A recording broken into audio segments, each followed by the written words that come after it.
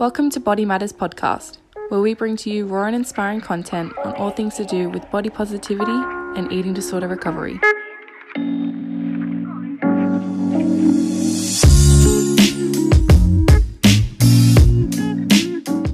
Welcome back to the Understanding Body Matters podcast.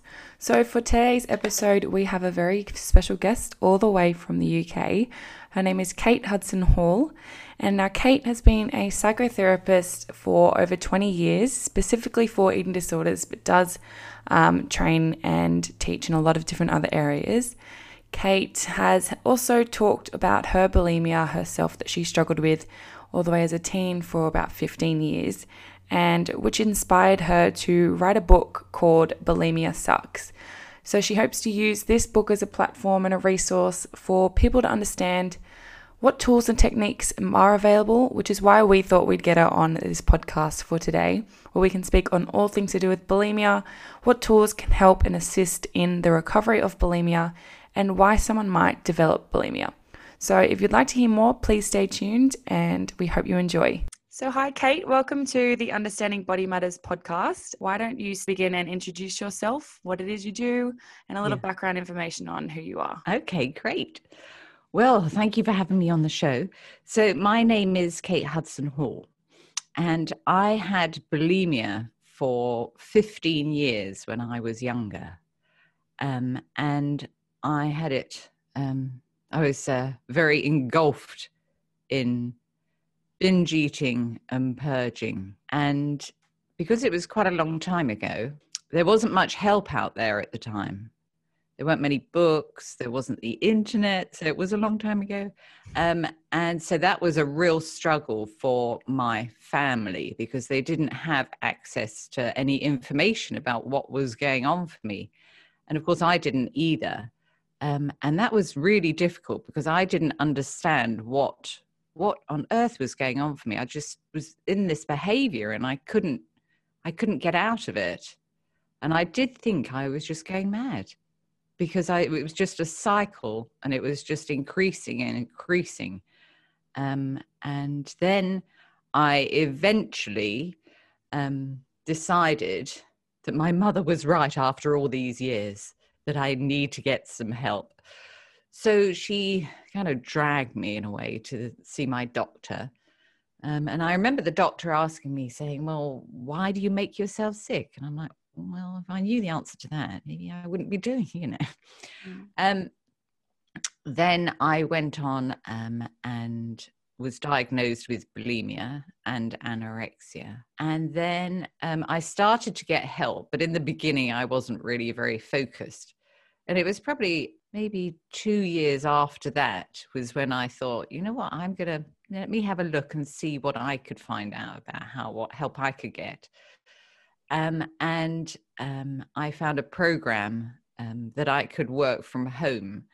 And it was all over the telephone and they would post me booklets to complete each week. So it was interesting, but they sent me a diary about the foods, suggesting the foods that I should eat each week. And I remember looking at this diary thinking, wow, is this how people eat? I had no idea whatsoever how to eat, what to eat, how much to eat, or anything. So I sort of kind of gradually built from there. And then maybe a year or 2 years after that, I found a therapist. She was a psychotherapist, and she was fantastic. And I think that's a real key. In recovery, you do need to have that extra support. And it's finding that right person, that right therapist that you feel completely comfortable with to open up to and to be able to slowly begin to break those chains of your patterns. Definitely. And start to change. Anyway, so when I came out the other side, I decided, oh gosh, I need to be able to help other people how I'd been helped. Because I've been through various different therapists before I found that one that I was with for 4+ years. And so I thought I need to do something about this. And so because I was the other side of recovery, I was like, okay, I can do this. And I wasn't completely over the eating disorder, but I was almost there. And so I went and trained to be a psychotherapist. And then from then on, I trained in other therapies. And one of them was to become an eating disorders therapist. So I've been a therapist for the last 20 plus years now. Yeah, I really enjoy it. And I do lots of other different types of therapies. And then 18 months ago, I decided that I would write a book, but I didn't know what sort of book I wanted to write. So I thought, well, I'll start off with the memoir. And of course, the memoir just kind of morphed into when I had bulimia. And then I was like, oh, I know what the book's got to be about. So it's like 25% my memoir. The rest of it is self-help steps that I teach my clients to be able to break free from their negative, difficult behavior patterns. So yes, so that came out in January. So I'm very excited about that because it's just, you know, I see my clients and I've learned together so much. But I wanted to get out to a bigger audience, be able to help more people. So hence why I wrote the book. So yeah, so that's where I am now, and completely the other side of bulimia and anorexia. And, you know, there is life after this debilitating, horrific disease. It's just having those right tools and taking those very small steps towards your recovery.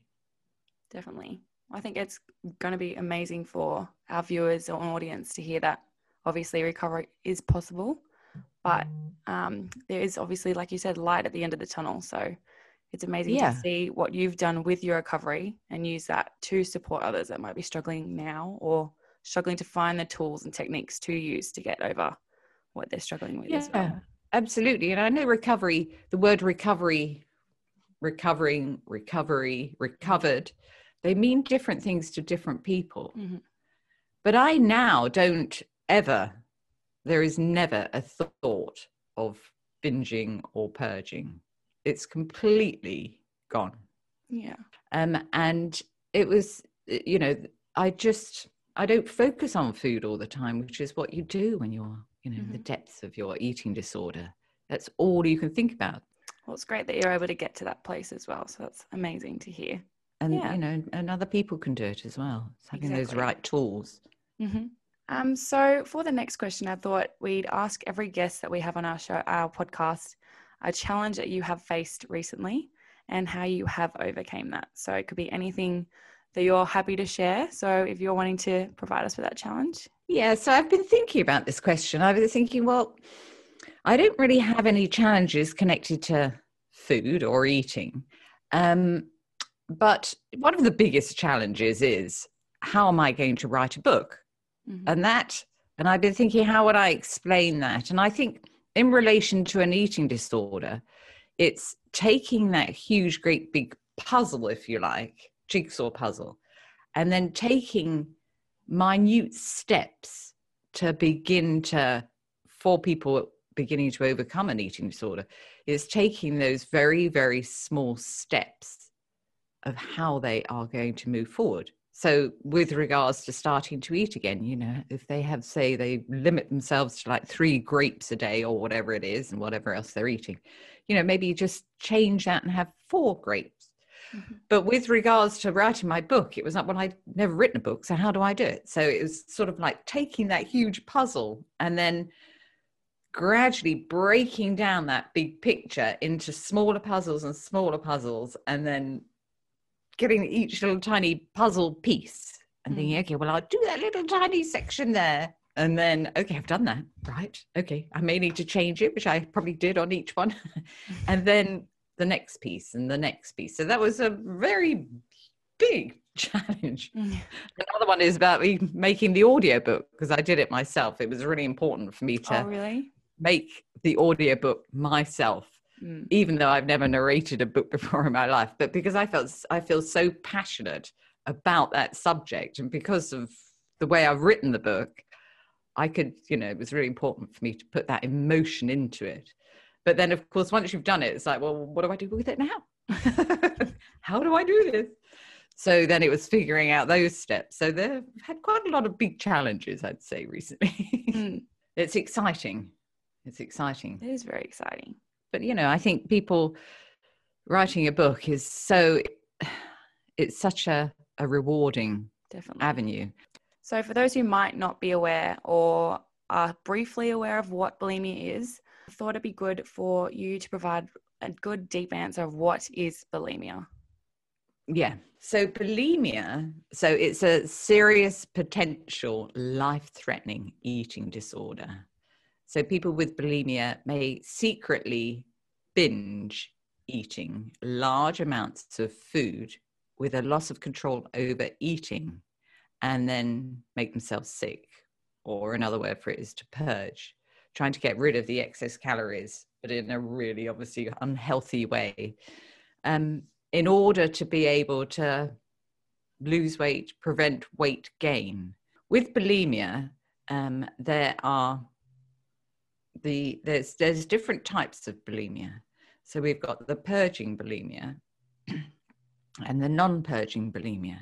So the purging bulimia is sort of like what most people think of with bulimia. So they will eat large amounts of food or binge eat and then make themselves sick in order to be able to free themselves of that food. Excuse me. Or there's the non-purging bulimia, which is where people will eat normally or eat excess amounts of food, and then they will over-exercise, or they will take laxatives or diuretics to free themselves of the food, or they might take diet tablets. And so there's a number of different ways that they will try and get rid of the food rather than making themselves sick. They're the kind of the two different types of bulimia. Mm-hmm. But normally people are preoccupied with their weight and how they look and their body shape, and be very critical about how they look. So I think it's important that, it's not only the binging and purging, there's also this whole other side of people, reaching out for those laxatives, which is very common to be able to rid themselves of the food, even if they just eat a normal meal. But in order to be able to rid themselves and lose the weight, they'll take laxatives or diuretics, or, diuretics are water tablets. Yeah. And that they don't actually work, because they don't actually work with the food. So, they may feel like they're slimmer afterwards. So say somebody takes laxatives, they may feel slimmer, but it's the fluids that they've lost. Mm-hmm. It's not actually the food. Even though they may feel a lot lighter and those scales might look a lot healthier to them, they haven't actually lost the food that they've eaten. It's just the fluid. And then as soon as they start drinking water again, or whatever it may be, they'll be back to where they were. Yeah. So that's sort of basically bulimia. So it's overeating, or not, people with a binge and purge, some people, they're of normal weight, which is another sort of really difficult problem, is because they're of normal weight and they look like they eat normally. And then they binge and purge.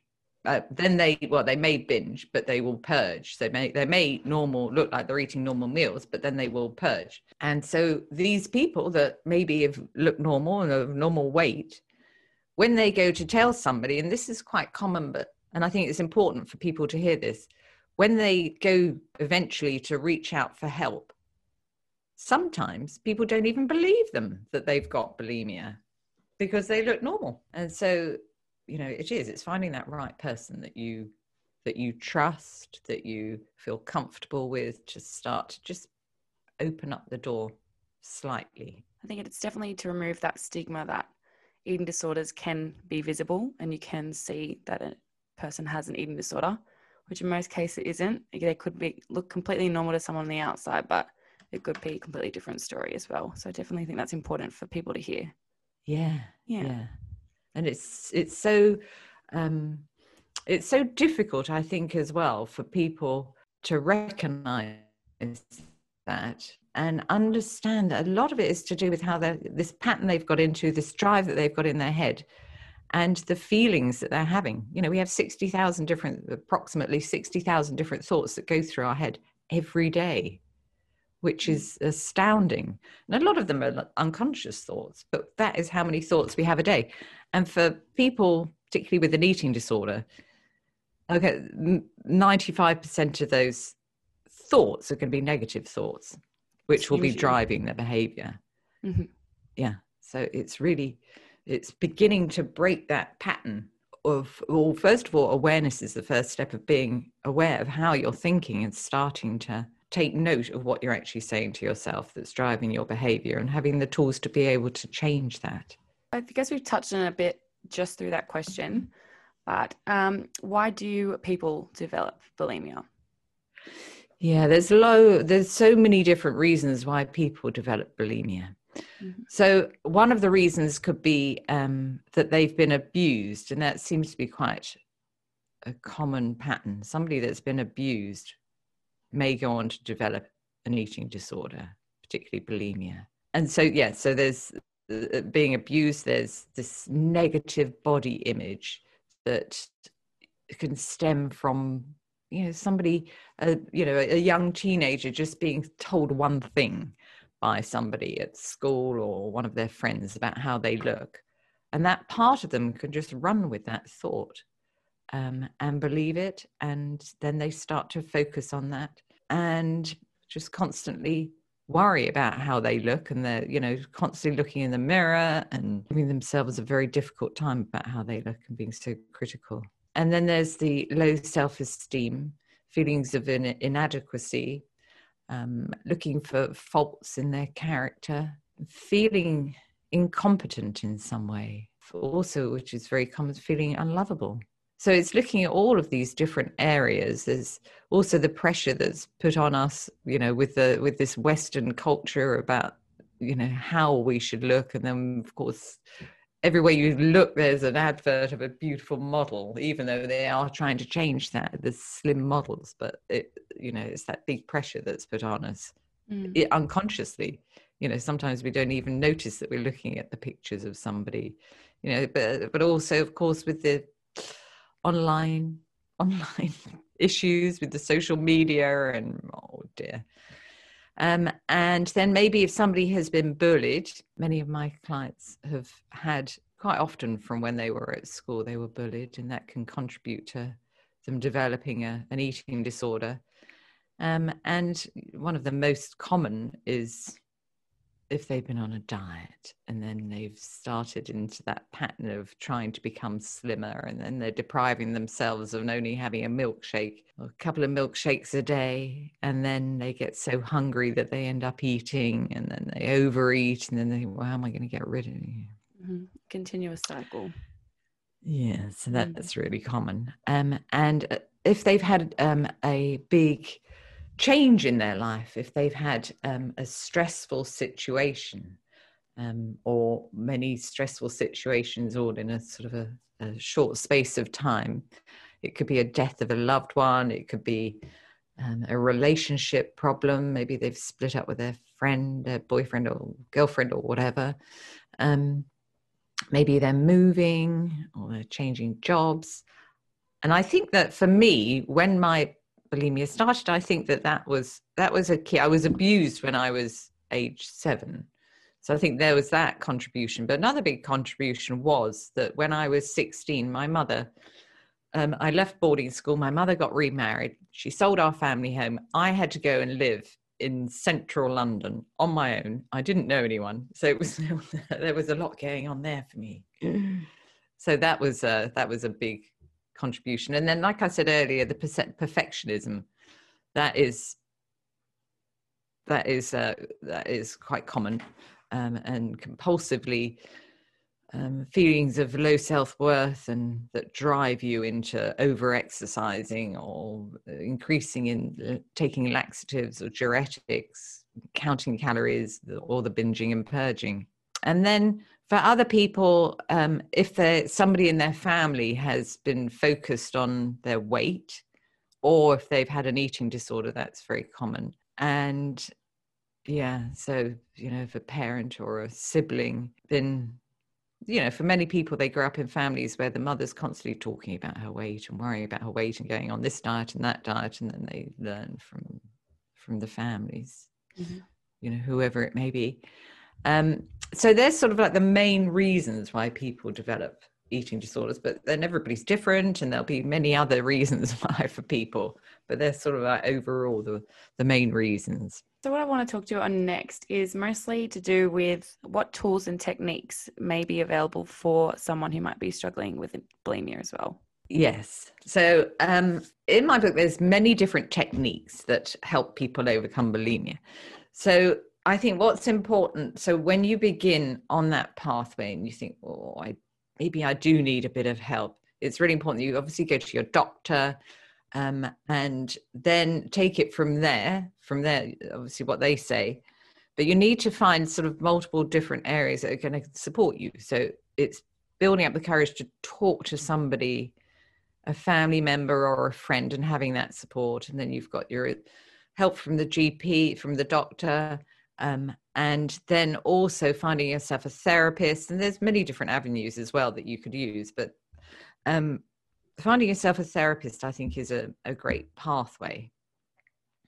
Well, you do need that support. You need to start to unravel your eating disorder, and then completely unraveling it, and then piecing it back together so it works positively for you, so your life works positively for you. And so there's, depending on what my clients present, there's many different techniques. And obviously going through and talking about all of the different areas of your life and where you are now and how you're going to take it forward. But there's a simple technique, and I don't know how widely practiced it is in Australia, but mindfulness is a fantastic tool to be able to start to break the patterns of these negative thinking. And in my book, I teach something called urge surfing, which is turning towards that difficult urge to reach out for those laxatives or to go on that binge, that huge urge that you have. It's actually, rather than trying to push it away, which is what most people do, it's actually turning towards it and slowly, gradually sitting with that urge. And the more that you can do that, the more that will begin to reduce. But mindfulness overall is just a fantastic tool. It is light because of these thoughts that we have that drive the binge or drive us to reach out for, the diuretics. If you could press the pause button of your mind, even just for a couple of minutes, and give yourself a break, how fantastic would that be? And that is what mindfulness is all about. And so it's learning to pay attention on purpose, non-judgmentally, to a specific point, say, in your body, and as your mind wanders away, non-judgmentally bringing it back to that focus, and your mind will keep running away, will keep wandering away. And if it does, that's fantastic, because that proves that you're doing mindfulness the right way. But it's being aware that it's wandered off and then bringing it back to a specific focus. And that's it's so simple, isn't it? But it's just such a fantastic tool to be able to give yourself a break from all these negative thoughts. Definitely. So it's having something to focus on, but focusing on that one area. And then when your mind wanders away, bringing it back to that area that you're focusing on. And so you're not listening to all of the chatter that's going on. You're just focusing on this point. And it's so fantastic. There's so many different ways that you can practice mindfulness, but it's a great tool to be able to start to give yourself a break from the negative thoughts. Definitely. And another great way to be able to deal with those negative thoughts is with something called thought stopping. In a nutshell, thought stopping is being aware that you're talking negatively with yourself and then shouting. And you could use this for any difficulty that you're having when you're giving yourself a hard time. And shouting stop at that voice and giving yourself this stop command, and then telling it to get lost in whatever way you would like to do that.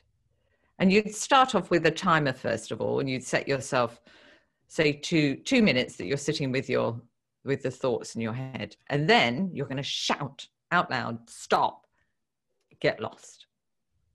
And then you would start to do it in your own voice. And then you'd start to do it in a whisper. And then you're going to start to do it inside your head.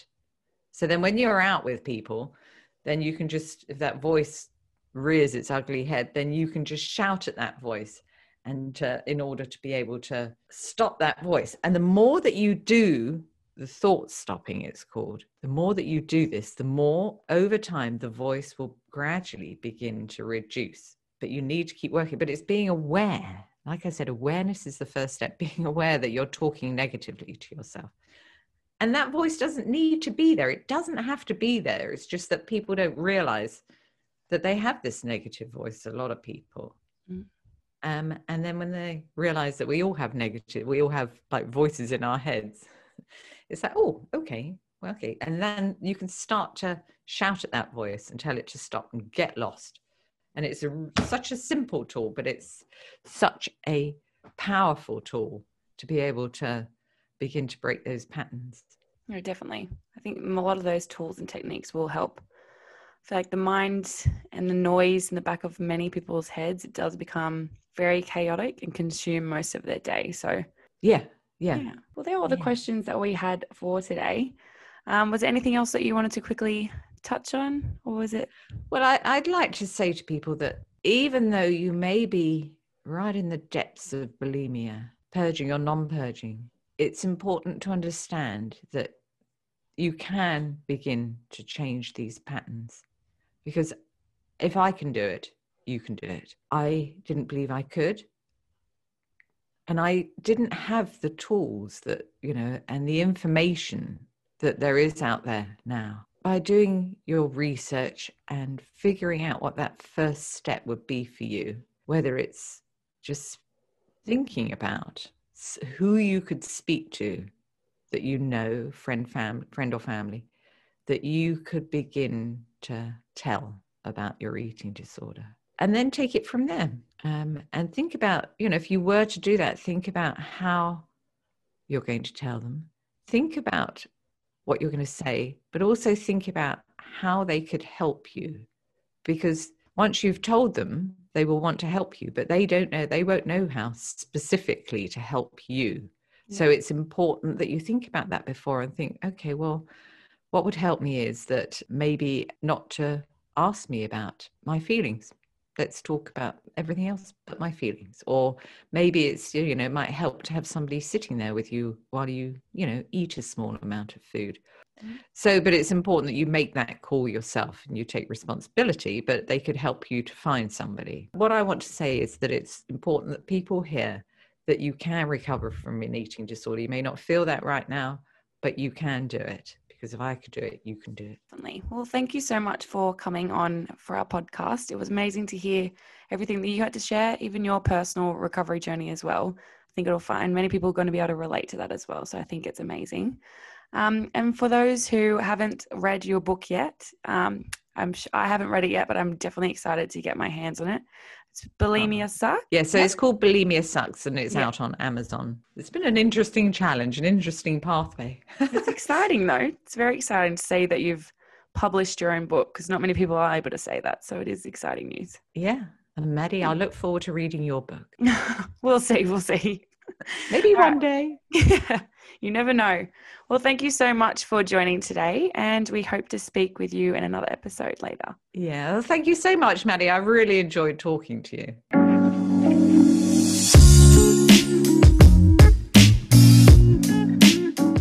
Thank you so much for listening to today's podcast. We had an absolute amazing time talking with Kate, and really appreciate how personal she was able to get about her own personal recovery journey. So we hope that this inspired many of you to understand what bulimia might be and what tools and techniques might be available that you didn't really specifically know before. I know that there is quite a high demand for treatment in Australia at the moment for eating disorders. So we hope that this is able to assist and help those who might be on a waiting list or struggling to find treatment to understand why they might be feeling a certain way, And we hope that you enjoyed. And if you did, please leave us a review at Apple Podcasts and subscribe to our podcast so you never miss an episode. We've had some great feedback and reviews of others who have enjoyed this platform. So we can't wait to inspire more and watch this space grow. So we'll see you in 2 weeks' time.